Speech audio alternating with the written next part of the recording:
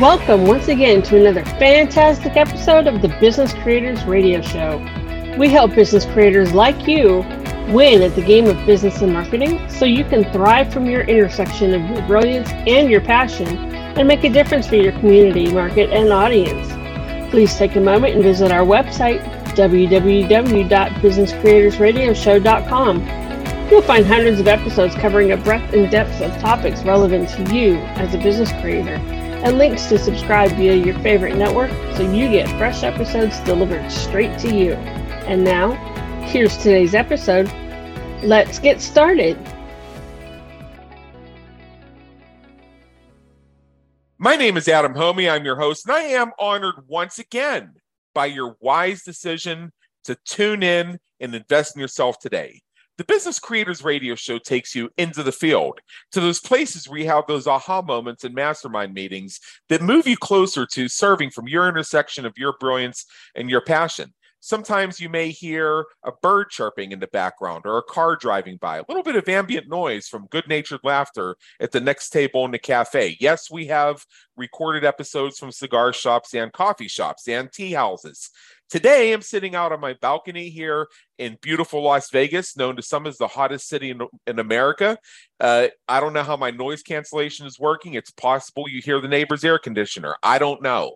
But the point is you're likely to be sitting out on your balcony, hearing that gentle hum of the neighbor's air conditioner when you're having that epiphany that changes everything for you. I don't have a $25,000 high-quality Hollywood studio with soundproof walls and things like that, nor am I going to get one, nor do I suggest you get one. The beauty of podcasting is it's meta marketing, and it's about how we create connections and we humanize each other. So speaking of mastermind conversations, this is one that I've been on the edge of my seat for ever since we booked it about 6 weeks ago. And this gentleman is somebody who has a message that I can't wait for you to hear, because the moment I saw this, the moment he was introduced to me through his agent, I said, get me this guest. His name is Justin Skinner.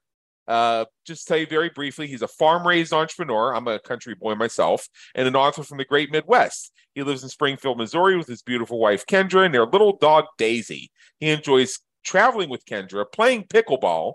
Pickleball is a big thing these days, abstract art, and most anything active. He's going to tell you about his business and his journey in just a moment, but let me just tell you what he's going to be telling us about today. It's about using failures as a gift. So I have a few anecdotes I'm going to contribute to this, but for now, Justin Skinner, come on in. The weather's fine. Adam, what an intro. I love that. I love your energy. Thank you for having me. All right. So I have looked over some of the stuff you do, and I'm so much in awe. I'm not sure I'm worthy to be here in your presence, and this is my show. Before we get into this, because you have some points you gave us in the green room that you want us to cover, and this is really a topic that is very resonant with me. What we want to do is take a step back. I have your general bio here. I looked up your website and things like that. But tell us a bit in your own words about your journey and what has actually brought you to where you are today, serving business creators from your intersection of your brilliance and your passion. Yeah, no, I'd be happy to. I'll go pretty far back, but honestly, I feel like the overall general message of me is I'm just made up of a bunch of good people around me that have poured into me.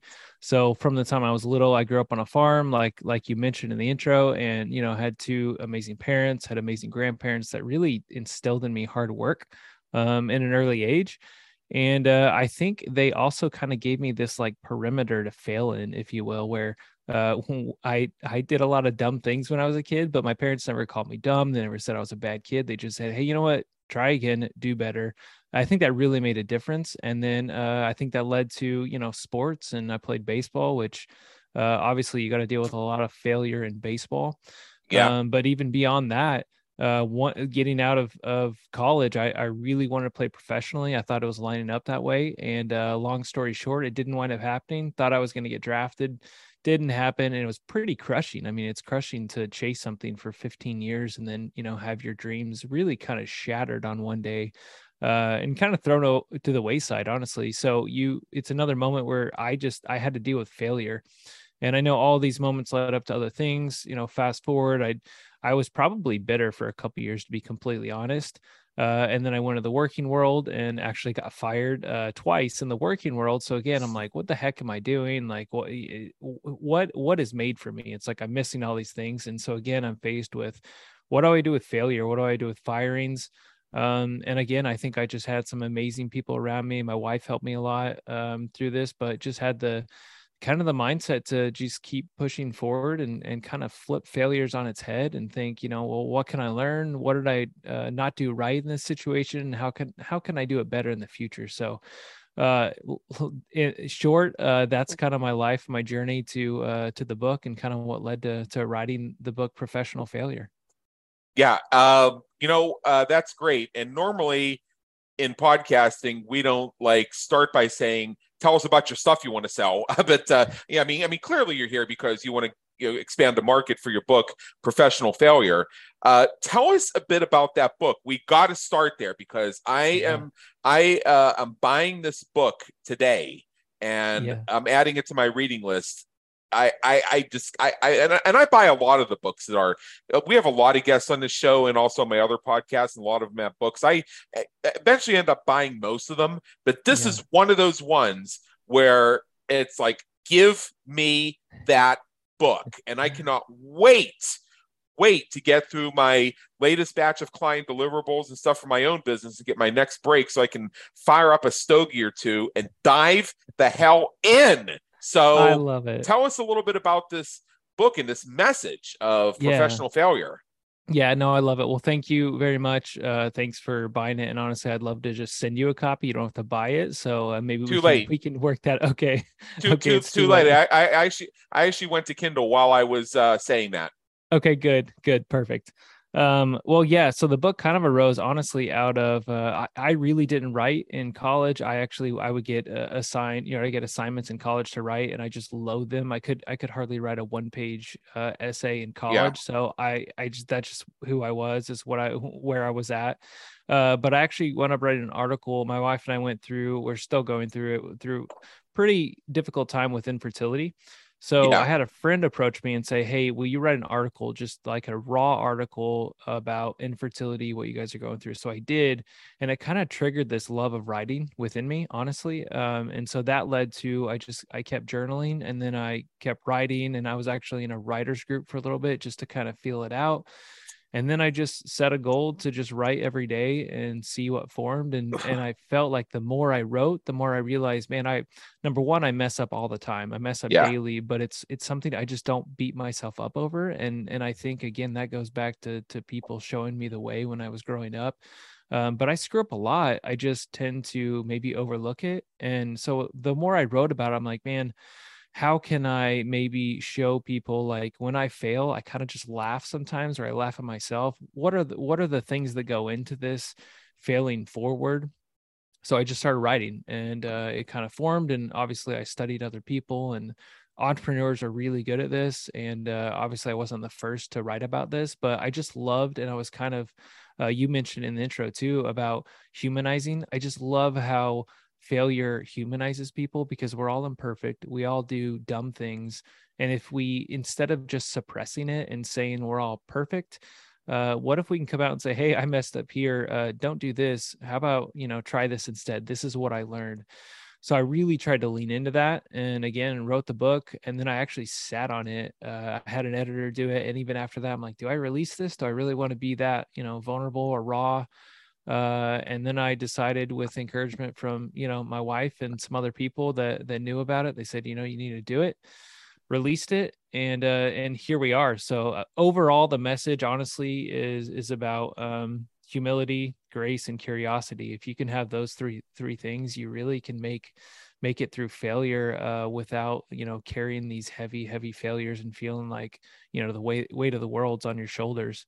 I really do think failures can be a catalyst for change for good for people. You just have to really kind of get the right formula to work through those. Okay, it's interesting. See, I'm a podcast host, and you're a podcast host too. Yeah. You're the host of the Professional Failure podcast. Also on my list of things to check out, and maybe I can return the favor to you at some point. Absolutely. So, as podcast hosts, you and I are the voice of our audience. As I say to my people all the time, I am your voice. And here's what I mean by that. I will sometimes tell stories about things that have happened in my life and things that I've done that were not exactly my finest hour. I've told this one many times before. I'm not going to go through the whole thing here, but there was that time that I got irritated by the manager of my bank, and I told her to her face to go fuck herself. There's a reason why I did that. But I realized afterwards, she had no idea what she was saying. She didn't realize who I was and why I would have a reason to be upset with what she just offered me. So I came back and see what I'll tell you what it was basically is this bank had begged me to apply for a credit card. And I thought, you know what, I'll apply for a credit card because I just moved across country. I had some living in a new town expenses. I thought I could float for 90 days. So yeah, I'll get a credit card, drop those expenses on it, pay it off, and get more, all the good stuff that a paid off credit card gets you. And they put me through the absolute ringer in terms of the shit they gave me in terms of the application process. And then I was told, oh yeah, the card's approved. So I came in and I was ready to do the final piece. And then the representative said, well, this other underwriter just got involved, and she said you're not approved.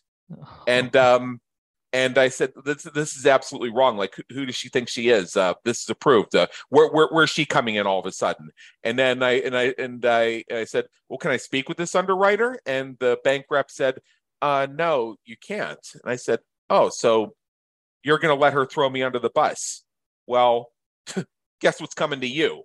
And long story short, I ended up with this whole thing, and I ended up speaking with the manager of that branch. So fast forward a few months, and the same manager who I'd spoken on the telephone with noticed that I'd come into the bank, and I had deposited a check where my signature was on both sides of the check. Now, as entrepreneurs, we know what that means. That means we took either a paycheck or a distribution out of our company as personal income. So she knew enough to say, oh, you're an entrepreneur.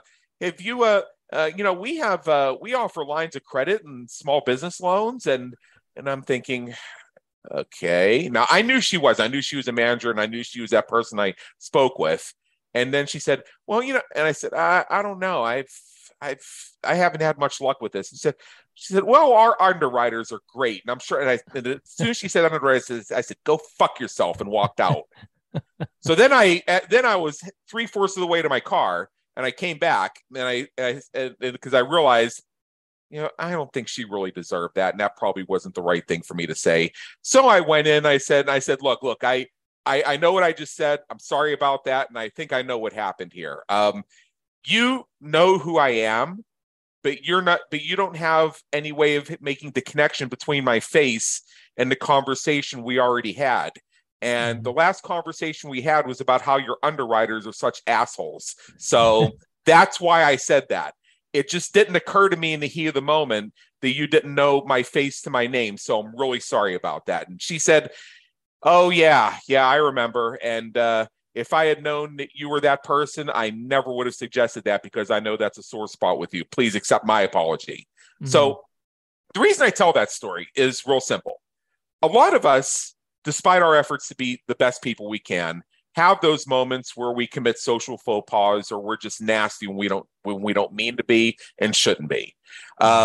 Because of societal pressure that tells you you're a bad person and you deserve to be punished when that happens to you, people will keep that inside. They won't be able to express it. They won't be able to talk it out. So when they see us as people like you and me, where we can celebrate our failures, we can celebrate our mistakes without themselves, our listeners, having to come out and say, oh, yeah, let me tell you about this one time that I just kicked this guy or what have you. Yeah. They can say themselves, Justin Skinner. Yeah. I know all about failure. This guy gets me. So without having that opening, they were trapped, being held in by societal expectations, where they didn't have the opportunity to properly and naturally process what they had done or what had happened to them and gain the learning and experience from it that makes them better at what they do. Yeah. So now they can stand beside you and say, oh, this guy gets it. And they can have that journey internally because now they have somebody they know who understands them. So yes. I can tell this story. And the reason I share it is because the lesson is that you always have the opportunity to have continuous growth. You're going to continue to have learning lessons when you least expect them. And in the future, when I run into somebody and they say something to me, that I'm thinking, why would they say this to me? To pause and say, do they know who I am? So if I had the chance to do that whole scenario over again, rather than just say that to that bank manager and storm out, I would have said, I appreciate the offer, but I'm not really sure if you quite know who I am. We have spoken before, and this is what it was about. So yeah, I don't think I want anything to do with your underwriters, but appreciate the offer. And without me having to do service recovery and relationship rebuilding, she could have said, "Oh yeah, I got you," and that would have been the end of it. So in the future, if that happens, I now have the tools that I didn't have before as a result of that, and because I can express that, I had the opportunity to process that learning journey. For sure. Yeah. And I love that story too, because I think it's a great example of humility, because you have to, after that happens, you have to come back, you're in the parking lot, and you have to have humility to walk back in through the door, take time and say, look, I messed up. I'm sorry. Please accept my forgiveness. Yeah. And that takes a lot. Honestly, that's really hard sometimes. And then the other thing that I think is interesting that came to mind was there are times where I know what to do and like I know what the right steps are, and I'm just frustrated and I still mess up and like I continually mess up. But I think that's where grace comes in. It's like you have to give yourself grace, I think, above, almost anything. And it almost makes me think of, I forget who said it exactly, but basically they said, you need to be very disciplined on yourself, but very lenient on other people.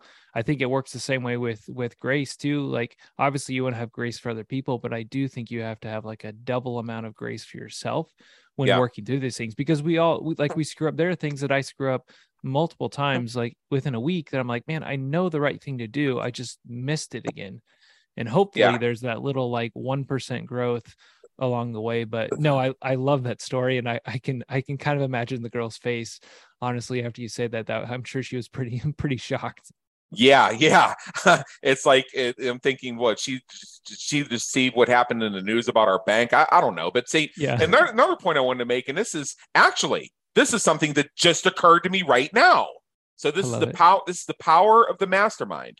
So now they say that when you make an apology, the apology ceases to mean anything as soon as you say the word "but," meaning I'm sorry, but here's why I think I was justified in doing it. So I did not use the word "but." I wasn't trying to excuse my behavior in any way. So I said, I know what I said a few minutes ago. I'm so sorry about that. Here's the reason why. So I wasn't asking her to give me a pass because I felt that I was justified, and I wasn't trying to justify myself. I avoided the word "but." I wasn't excusing or qualifying. I was just providing the full range of the context so that she could understand the reasons that I had that spontaneous reaction, and also see that I thought it through and recognized why I shouldn't have approached it that way. So in a way, it was actually enhancing it, because I could have gone and said, "Oh, I'm so sorry. I'll never do it again. I'm a bad, awful person." But it's like, okay, until the next time you swear at me. Okay. Yeah. But when you can add context rather than justification, that's the distinction. Context rather than justification, then it makes the amends more powerful, more meaningful, and more believable.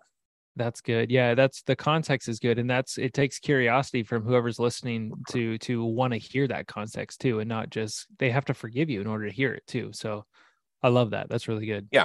So what happens to a lot of people when they're kids? They do something wrong, and and then the mom or the dad or the parent or grandparent, or whatever, say, Justin, say Mhm. you're sorry. I'm Mhm. sorry, and you'll never do it again. I'll Mhm. never do it again. But Mhm. what in that formula had anything to do with helping you learn and grow from the experience? Nothing. Exactly. It was just a matter Yeah. of you're wrong and don't do it again. Yep. And then they make you repeat that to beat you into compliance. Well, you can't say I'll never do that again, because you don't know that you'll never do it again. You might do it again. Yeah. Yeah. That's No. that like that story I told you, that was spontaneous. I wasn't going into that bank looking to pick a fight. I was looking to go into that bank and deposit a check and say thanks, have a nice day. Yeah, no, it's funny how things can trigger you sometimes Yeah, too. But what you just said about that, it reminds me too of I'm not a parent, but I still believe I can learn from parents and I can yeah. see other things. But one thing that I see over and over that really is disappointing sometimes is when they tell a kid to do something and the answer back when they're like, "Why do I have to do this?" It's because I said so. I just think that's such a like I don't know, a curiosity stopper. So Hmm. like there are plenty of moments, and I know kids can be annoying with the amount of times they ask why. I'm not saying that's a reason, but just that answer because I said so really just I feel like hampers a child's development. Like you said, well, okay, well if I say this, I'm never going to do this again. Well, now I'm a liar because I may do it again tomorrow. It's I mean I'm a bad kid. I just think it opens the door to so many things where a kid's mind can go, and kids' minds are fragile, man. They're fragile and they're like so moldable. So I do think at the stage of a kid, it is very important to teach them that, like, you know what, you're going to mess up. It's okay. You're not a bad kid, but you know what, let's try and do better next time. Like let's try and do better for other people. I don't think there's much harm in teaching kids that. No, no, no, not at all. What I and I think this is actually related to this topic of failure is I'm not sure exactly what generation you consider yourself to be in. I know that according to the year I was born, I was at the tail end of Gen X, right before we got into that whole millennial thing. So Yeah. I my have no friend, idea what I am to be. yeah, I'm 85, so wherever that 85. puts me. You're 9 years behind me. You're a millennial. Okay. But see, you're a different type of millennial than the almost millennial I am. My friend Brad Zollis, the author of Liquid Leadership, Yeah. explained to me that I'm actually what's known as a cusper, which means I'm on that tail end of Gen X, where I basically had the millennial experience, but just a couple years later, chronologically, than most millennials. So where I'm going with this Interesting. is the millennials were really the first generation to have regular and consistent access to high speed internet at a Hmm. point where the internet had gathered a lot of information through search engines. Yeah. So I had that same experience. Just for me, it wasn't when I was growing up, it's when I was in college. So that's Yeah. what we mean by I had the same experience. It was just a couple years later chronologically. Yeah. Starting with the millennials and working down to newer generations, this is the first batch of folks who have had access to knowledge, resources, and support networks that enable them to identify uh, patterns and cycles in generational behavior in families and society, note which ones are toxic or unhelpful, and come up with new paradigms to do things better. Whereas before that, generation after generation, after generation, the I told you so was Yeah. that previous generation. And usually the thinking behind that, from what I've experienced with speaking with folks, is yeah, there actually is a reason why I'm telling my kid to do that. But based on how I was raised and how all my friends were raised, how my brothers and sisters were raised by our parents, my kid isn't old enough to understand the reasons why. For now, I just need them to trust me. Yeah. Yeah. And honestly, I don't know if I should go here, but this is, I don't know where you're at, like faith wise, but this is my biggest issue with religion, quote unquote, Yeah. sometimes is that even like reading about the old religion, so many times a priest will come out and be like, I'm the only way to get to God. You have to come through me. Or like, you have to do this because I said so. And there's no way to double check what they're saying. It's like they have the scrolls, they have whatever. So basically you have to do what they say. That to me is the biggest issue. I don't know if we have some of those threads still in our society. Like, Yeah. you need to do this because I'm in power, not like, hey, let's do this because this is the right thing. We've done it 10 times the wrong way. Here's the right way to do it. This is why we do it this way. To me, that's a simple explanation instead of like, well, because I'm in power, you do this because I say so. I don't know if I should go there, but it made me think of that.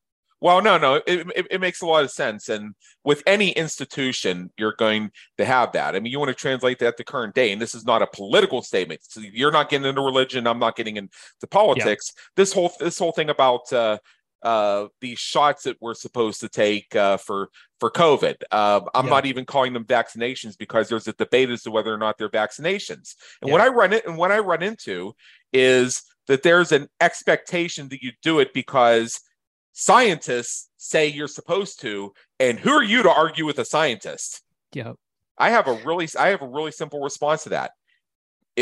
Even if you have a regular doctor and your regular doctor gives you a diagnosis, you may go and get a second opinion just to make sure. Well, if you're supposed to just trust your doctor because they're a doctor and you're not a doctor, why would you get a second opinion? Yeah. And why do some doctors, particularly if it's something major, like they're telling you that you have cancer, they may even say to you, you know what? I'm telling you, Justin, you got cancer. If you'd like, go get a second opinion just to confirm it for yourself or to see if there's anything that's being missed here. I'm going to be the one to treat you, obviously, because I'm your doctor, but go ahead and get a second opinion. Or you may think to yourself, wait, my doctor just told me I have hypertension. I don't believe that. I'm going to go see another doctor and just see if somebody else says it. And if the second doctor tells you have hypertension, well, then maybe you probably have hypertension. So you'll probably go back to your original doctor and say, okay, yep. All right. I thought about it. And you don't tell him you got a second opinion or her, you got a second opinion. Say, you know, I thought about it and yeah, you know what? I trust you. I got hypertension. What do we do? Yep. And my thing would be like, hey, I respect all the work you put in and all the knowledge you have. But my question would be, do I need a degree to ask a question? Like that, like I can ask a question without knowing all the ins and outs. That's part of the that's part of the pressure that people are put under is like, how dare you question this? And why are you being part of the problem? And who do you think you are to question science? Well, and then you see this term settled science, which as soon as I see the term settled science, well, it's the idea is to silence people. So I don't think that Freudian slip was completely unintentional. Yeah. But it's to me, you all you have to do is look one layer behind that and see there's some sort of totalitarian or absolutist agenda.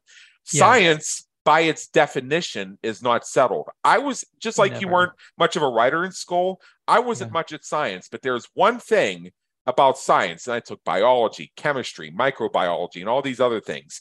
I couldn't tell you anything about any of those disciplines to this day, except that they use that chart to make the episodes of Breaking Bad. But I can tell you that all those disciplines had one thing in common: the scientific method, with its testing of hypotheses, with control groups and experimental groups, and revisiting assumptions. And then once you reach one assumption, you come up with a new assumption and test it against that. Science, by its definition, is a form of questioning that is never settled. Yep. So to even use the term settled science is literally unscientific. Because if science was actually settled, you would be going to your doctor to have him prescribe you cigarettes before you stop off at the malt shop and drink 3 liters of sugar-loaded Coca-Cola, which may or may not have cocaine in it, before you go back to your house and put asbestos in the roof and spray your yard with DDT. I love it. That's such a good example. All that stuff was considered in line with science, the best practices of science at one point or another. And and after you were done with that, you might pull out your Sears catalog and order some heroin, complete with syringe. Oh, that's so good. I'm sorry I took us out on that rabbit trail, but maybe no. Actually, this is part of why this is the mastermind experience on this show, and also it illustrates the point that you can look at you can look at doctors that recommended cigarettes and the idea of spraying your kids with DDT, which actually was recommended at one point. So crazy. And let's say this was actually not in the area you grew up. It might be more the area your parents grew up, is when it was recommended to spray your kids with DDT. For all you know, grandpa and grandma took your mom or your dad and their siblings out in the yard and pointed a hose at them and sprayed them with DDT. Maybe they did, maybe they didn't. I'm going to have to ask them. Now, looking back, that was a mistake. However, in the context of the time, it was what they were advised to do. And they were acting on the best information they had available. Going back to the whole thing about generational cycles, our parents and grandparents, I mean, and this is a journey I've gone through personally. And yes, my parents listen to my podcast and they've heard me say this. So it's just a reinforcement. Yes, I know that there are some things that they did that were detrimental to my development, and it did cause me a certain level of resentment. And by being able to embrace that rather than allow myself to be subjected to, you must honor your, whatever the fourth commandment is or whatever it is. See, I know it's one of the commandments. To process that and realize, you know what? Actually, my parents were really good. They really did care, and they were going on the best information that they had. They tried to get the best knowledge and provide the best resources. They were within their own environments in terms of how they were raised and the patterns that came down through their families. It wasn't their fault.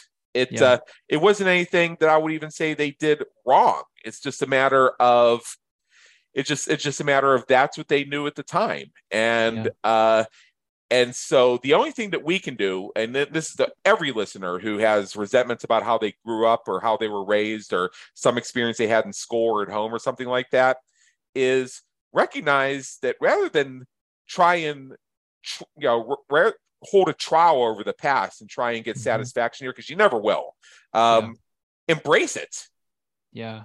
So, you talk about embracing failures, embrace other people's failures, embrace other people's screw ups, embrace others not getting it right despite their best intentions and having done the best they could to get the best information they could. For sure. And use that to create a new paradigm, to do things differently. Yeah. And I think that's such a good segue into like mentors, because I do talk about mentors in the book, but if you're looking for a perfect mentor, you're never going to find them. And so even though like I look at my parents, I think I had wonderful parents. They were far, far from perfect. Right. But I know if I dwell on like, well, they didn't do this for me, they didn't teach me about this, they didn't teach me about that, they're idiots, then I think you lose a lot of opportunity to learn from imperfect people. Yeah. And I think honestly, there are so many imperfect people that have so many good lessons. Yeah. So I think it's super important, especially when you're looking for mentors. Like I think it's important to have multiple mentors and have people that can teach you in one area about money, one area about podcasting, and it's not taking away from one or the other. And I know that's hard sometimes. It's like, oh, well, I really admire this person. They're really good at this. And then maybe someone else, your parents are like, well, I do this, I do that. And they're almost jealous in a way. Not saying my parents are, but I'm just saying that's something you have to struggle through. But I think it's important to spread out who you learn from, and then obviously not do exactly what someone else does, because they're going to have moments of failure too. And hopefully they share that with you and you can see that for what it is, exactly what you're saying, and then better yourself with it. Yeah. Here's now, do you study history? I love history. Yeah. Okay. Then you may resonate with what I'm about to tell you. And this has to do with dealing with toxic and narcissistic relatives. So you, and I've had some people in my lineage who had those personality traits, and some of what they did was damaging to my development. And if I point this out, I get told, oh, no. They loved you so much. You see this picture from when you were 3 years old and how you're sitting on their lap and they're looking at you with that big smile. They loved you.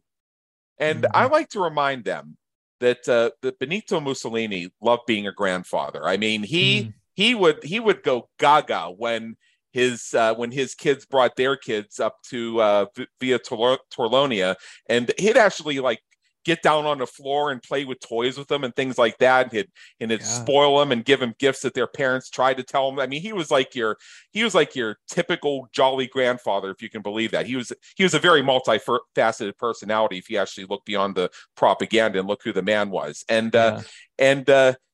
some of the grandchildren involved told that same story about, whenever we went to see Nono Benito, oh boy, he would drop to his knees and come down to our level and reach out for a big hug.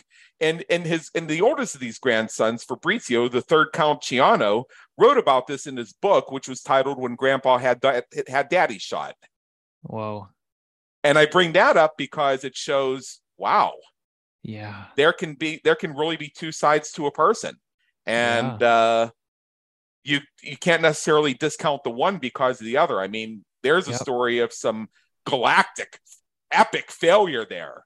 Yeah. But if you can recognize that there were things going on in that situation that, influenced how it went that way, and understand that without having to even forgive it or even accept it necessarily, but just understand it, then you can have a more nuanced view, and it takes some of the weight off your own shoulders.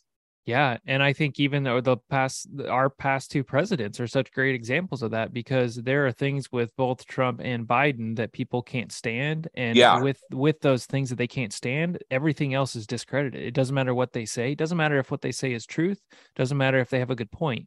Whatever they say is they're idiots or beyond this. And I think that's the part that maybe we're missing recently. Like, not everyone is right all the time. And obviously there are people out there that are narcissists and not great people, but there is still something you can learn from them.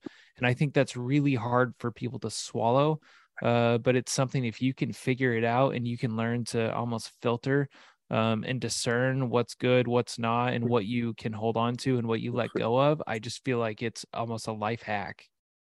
Yeah. And see, this is the thing, and I've heard this. If we referred to our brains as apps, and we spoke of how we could hack our apps that are our brains, we could probably use so much more of our gray matter. It's just a matter of taking something that's already existed and applying contemporary terminology and vocabulary to it. Like, for example, and again, I'm putting this in air quotes, not talking about religion. I myself, I was raised Catholic. I don't consider myself Catholic at this point. In fact, I officially renounced the church, but I view myself as being Christian. And one of the things I like to say is, I had to give up the church to discover Christ. He was there all along. I just didn't see him through all that man-made bullshit.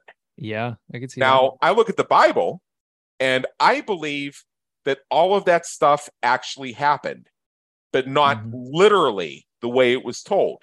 Like, I have a theory that the thing that's called God is actually an alien overlord, and that Jesus was half alien, which explains how he could be crucified and then 3 days later wake up like he had a bad hangover, because he had some super alien powers. And then he was walking with his disciples and he ascended into heaven. I have this vision that at that moment a spaceship hovered over and summoned him, and he said, "Guys, all right, my time here is done.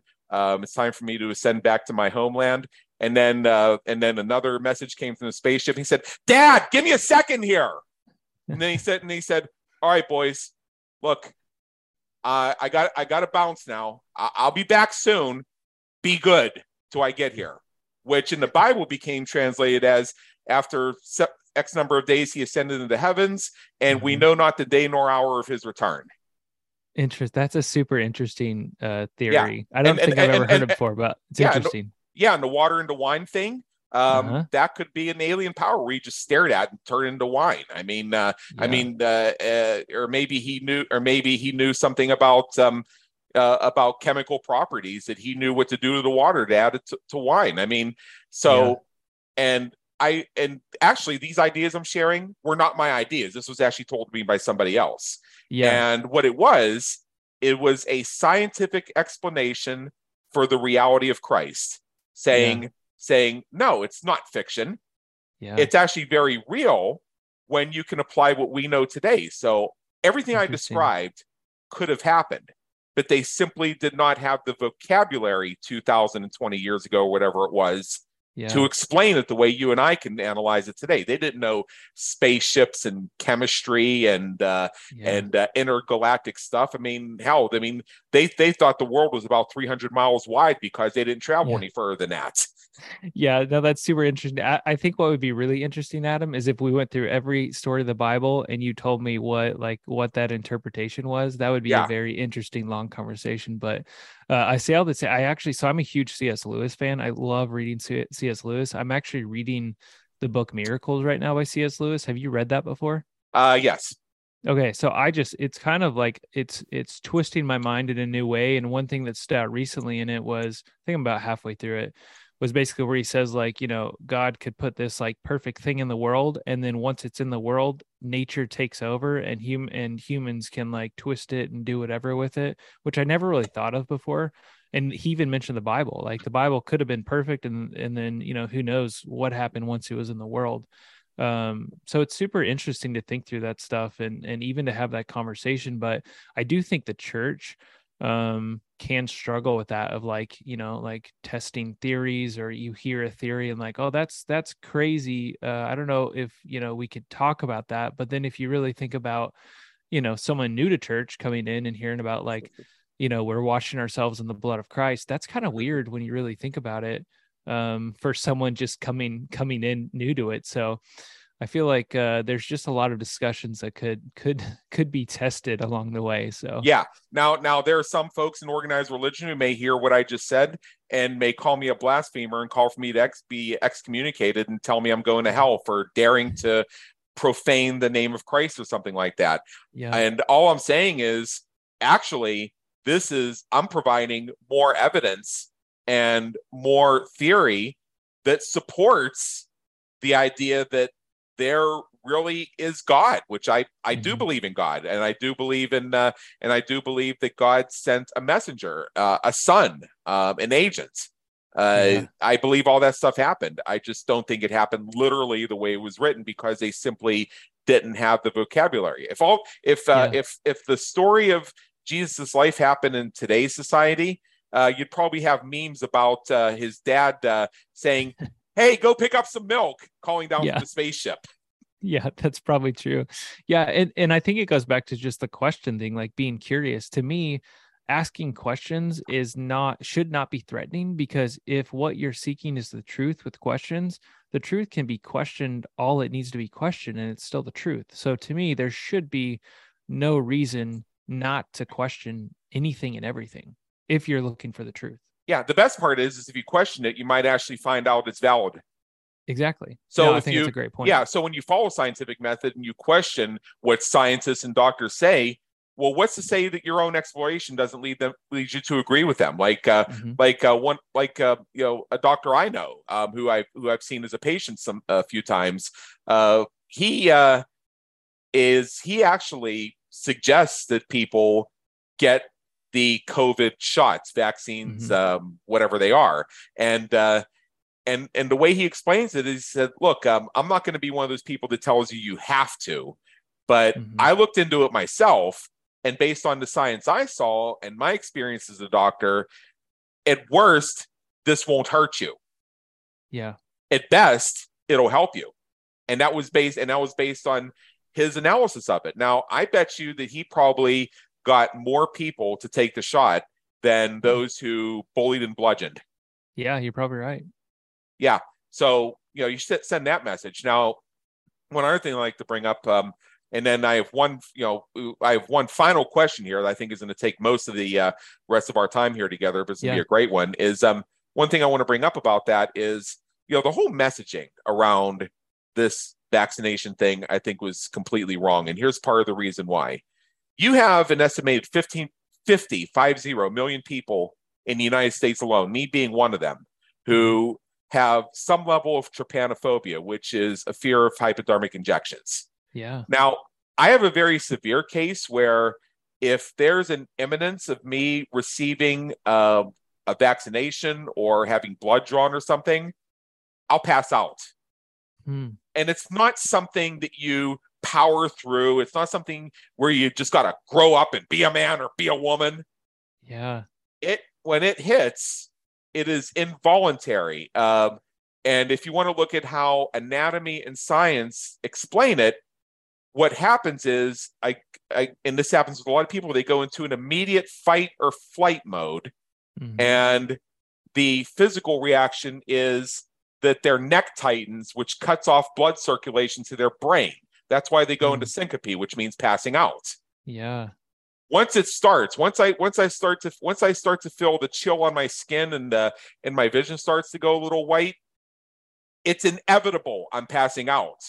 So I use that time to find a place where hopefully when I fall, I don't bang my head on something, or to get myself to where I'm laying down so I don't have to worry about falling. It's happening. Yeah. There's nothing I can do to man up that's going to change that. But what I can do is, if I have notice that I'm going to be getting a shot or I'm going to need blood drawn or something like that, I mean, like days notice, then I can do a meditation practice I developed. And if I'm working with a medical professional that understands that I have this and knows how to deal with it, then they will know what to do to work with me to make the experience actually to the point where I'm actually capable of receiving injections and having blood drawn without realizing it's happening. It's because I've learned how to program my mind, and I've also learned how to assert my needs. So if I'm in a medical office and they try and come at me with a needle, and then they try and bark orders at me or try and force it, I'll say, no, you know what? I'm not doing this. Yeah. Because see, with the person who has that level of that very natural thing that an estimated 50 million people in the United States have alone, they could look at this vaccination thing and they say, well, let's look at the real numbers on COVID. 99.999 something percent of people survive this. In worst case scenario, they may have a little trouble breathing for the rest of their life. Between that and the shot, I can deal. Yeah. Or hey, chances are I'm going to live. But if I die, I got to die sometime. At least I don't have to get that shot. That is an actual real thought process. Now imagine if they had marketed that, and in any form of public persuasion is marketing. They had related it to gamification and video games, and they positioned it as, how you play a video game and you go and pick up gifts and you level up. Yep. Imagine if they positioned that shot as leveling up or getting a power boost. You might have had people saying, hey man, give me my 500 gold, lay it on me, buddy. That's super interesting to think about. And it's interesting because I didn't know there were 50 million, people that had that kind of diagnosis or situation. There are degrees to it. Some are more severe than others. Mine is very severe. But that's crazy. I mean, that's like 70% of the population. And I really had never thought about that before because I don't have a problem with needles. So for me, I just didn't think about it. But that's where I love having discussions with other people, obviously different perspectives. That's one scenario I really didn't think about. But what you're talking about, like coming at it from a different perspective too. I heard someone say the other day, which I thought was kind of brilliant, that it was almost like if they would have come out and said, you know what, we trust you guys, we're going to leave it up to you, we just need to be careful, here's the facts, here's what's going on, let's try and protect everyone. That message is completely different than, hey, you're a bunch of blubbering idiots, go get the shot, you're going to die. I just think there's two different ways to do it. Well, they made it about politics too. He said, "Oh, it's those Trump supporters saying don't get the vaccination because Trump lied about it." Well, first of all, it was the Trump administration that facilitated Operation Warp Speed and printed the money to make it available and bought billions of dollars worth of vaccines in advance, even before they were fully developed for the market, just so that the companies had the capital to expedite getting this to market by remapping the Ebola maps. I mean, that's number one. Number two, the moment the shot came out, he recommended everybody get it. Number three, he himself has gotten the shot. Yeah. Number four, if you want to go by demographics and you want to buy into the thing that many Trump supporters tend to be older people, well, in my experience, at least in my circle, that actually is my experience. And I can tell you that almost all those people did get the vaccination, or if we'll just use that term just to make this Yeah. conversation simple. And the reason is, and they looked at it for two reasons. Number one, they did their research and they looked at the fact that they were in a higher risk category. And they said, you know what? I am higher risk for COVID. I might as well stack the deck in my favor. I'm getting the shot. And some of them actually said, contrary to the narrative, they said, well, wait a minute. Trump did Operation Warp Speed. Trump got us the vaccine. Trump told us to get it. So because Trump said it, I'm doing it. Yeah, it was an interesting flip. There was like a 2-week flip there where it was Trump's idea, he was touting it, and then somehow it flipped, and then it was I don't know, it was just a weird sequence. Well, there was a lot of weird sequences during that time. You had Kamala Harris say during the vice presidential debate, if Trump tells me to get the vaccine, I ain't getting it. And then the moment it was available, she made a big show of making sure the media knew that she had cut to the front of the line based on her privilege to be the first one to get the shot in her arm. What changed in the meantime? Biden won the election. Yeah, and I think that's the point where I realized I lost all faith in government. Yeah. And again, I'm not making a political statement there. I'm going to facts where you can roll the tape. Yeah, no, I know. So I see let's bring this back to entrepreneurs. And and even though we haven't been talking specifically about failure for the past 20, 30 minutes, the reason I wanted to have this conversation the way it went is because it illustrates some of the underlying things that determine what may be perceived as right or wrong that we don't think about consciously, because the words right, wrong, success, failure are not explicitly attached to them. Yeah. So let's bring this back to entrepreneurs. Now, how does being a professional failure, as you call yourself, and I love that, by the way, help you with, and this is what our listeners love to hear about, stewarding money and investments?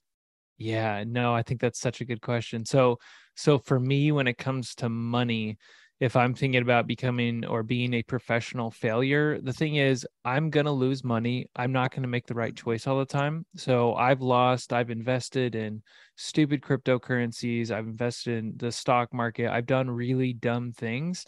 And again, it goes back to, you know what? I'm not going to be perfect, but maybe there's like an 80-20 scale or percentage there where 80% of the time I want to be right.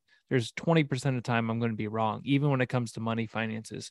So instead of beating myself up and, I lose $10,000 on some stupid crypto scam or whatever it is. I did crypto. I made $3,000. I should have sold, and then it got wiped out. So go ahead. Yep. Yeah. And I know a lot of people that they've put money in, and when they put $100 in, went all the way up to 10,000, and then it went back down to 200. So it's a wild ride. But again, like, instead of just beating yourself up and saying, oh, I didn't sell then, or I didn't do this, or I lost money. Instead of saying that, just say, you know what, I didn't make the right decision. What can I do better in the future? And I think that's what being a professional failure kind of goes back to, is just navigating through failures and not beating yourself up. So success obviously can look, different, but the point of navigating failures is to not repeat them. So that, to me, I'm not trying to fail constantly. I just know when I do fail, because I am going to, but when I do, I'm going to try and learn from it. And I'm not going to let it sit on me and think, well, I can't do this because I'm an idiot, or I can't do this because I'm just too dumb. I'm not smart enough. I think that's the overall goal, is just like, go out, do things. You're going to mess up. You're going to be bad at first, even when it comes to money. You're not going to invest. You're going to chase a shiny object sometimes, but you know what? Action is the best medicine sometimes, and take notes along the way and learn from your mistakes. Well, there's two thoughts I have on that. You've probably heard the statement, either you earn or you learn. Yeah. I like to say you either earn or you learn. Either way, you earn. Yeah, love it. And also think of a professional boxer or a UFC fighter or an MMA fighter. They get good at their craft by getting beat up. Yeah.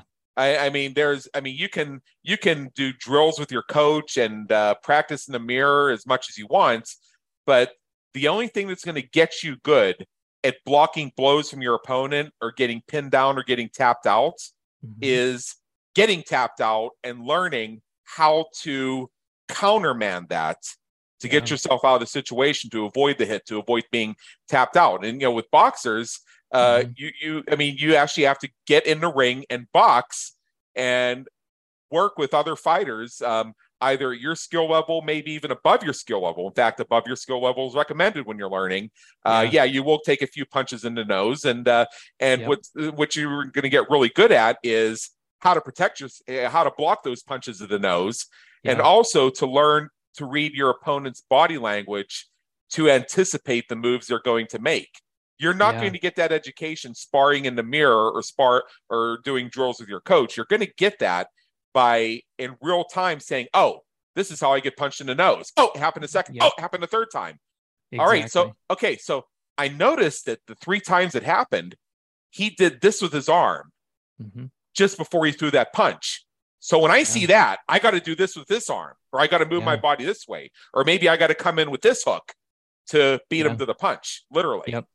No, I love it. And I love that analogy too. And then even coming back to money, I was talking to someone the other day and they asked about, what the first thing they could do investment wise and all this. And I've kind of been noting and journaling about this, but I basically said, and I'm in the country, so I'm blessed to be able to do this, but the best thing looking back that I ever did to learn about investing and making money was to just simply plant a garden. And it's like, if you can look at making money, investing as a slow pace, like a garden, like you plant a seed, nothing's there, doesn't look like anything's happening, keep watering it, eventually you start seeing something. And then once it gets to a certain stage, it just takes off and it blossoms and you get fruit and all this. And the other thing is sometimes you do everything right and a freaking deer comes along and eats your garden, or a rabbit. And it's like, you can do everything right. Or groundhog. We got to mention, I'm the author of Groundhog Days, an event, not a business strategy. We got to get groundhogs in there. I have had many groundhogs that I've had to chase out. I actually had one the other day that didn't see me, and I jumped out and scared it, and I think it almost pooped itself. So you're lucky the groundhog didn't bite you. They're fierce little bastards. They are fierce. Now here's another funny thing about groundhogs. On the one hand, their burrows weaken the surface, and you hear these stories of farmers that are driving along in their tractor, and all of a sudden your tractor tips over because they ran under a shallow groundhog burrow. Now, and then you also hear about the groundhogs eating the vegetables. On the other hand, did you know that once a groundhog digs their burrow, first of all, they're digging hundreds of pounds of soil. Those groundhog burrows are huge. Crazy. That soil gets spread around and fertilizes. It leads to better crops. That's item number 1. Item number 2 is groundhogs are itinerant. They'll build a burrow and live there for one season, and then they'll go dig another one. So that leaves they basically just leave an abandoned house on the market. Who moves into that burrow? Foxes. Your other predators, like rabbits. Yeah. And so the more the rabbits are hanging out in the groundhog burrow, the less they're eating your carrots. Interesting. I never thought about that. That's a good point. I have so much to learn about groundhogs because I see them all the time. Yeah. So absolutely. So we're actually at the top of the hour here. I'd like to keep this going for another hour, but unfortunately we do have entrepreneurial lives. No, this is awesome. Let me extend your invitation to our audience. Go to www.professional-failure.com. So it's professional failure with a hyphen between the 2 words. And when you go to that website, you'll see the opportunity to buy the book Professional Failure, which I've picked up a Kindle version of already. It's on Amazon, BNN, Apple Books, IndieBound. And then you can also discover more about Justin's Professional Failure podcast. You can see some of his other work in media and speaking. He has a great blog I'm going to take a look at later, and you can connect with him as well. So go to that website, www.professional-failure.com, and do check it out. I trust you find something that Justin shared with you has been of some interest, and hopefully it did something to move the needle. With that, Justin Skinner, thank you for being with us today. It's been an honor, and believe me, in education. Adam, thanks so much. It's been such a fun conversation. I really enjoyed it. We trust you enjoyed today's episode of the Business Creators Radio Show. Check out our previous and upcoming episodes on our website at www.businesscreatorsradioshow.com. While you're there, be sure to subscribe via your favorite network so you get fresh episodes delivered straight to you. Until next time, have a great day. Take care.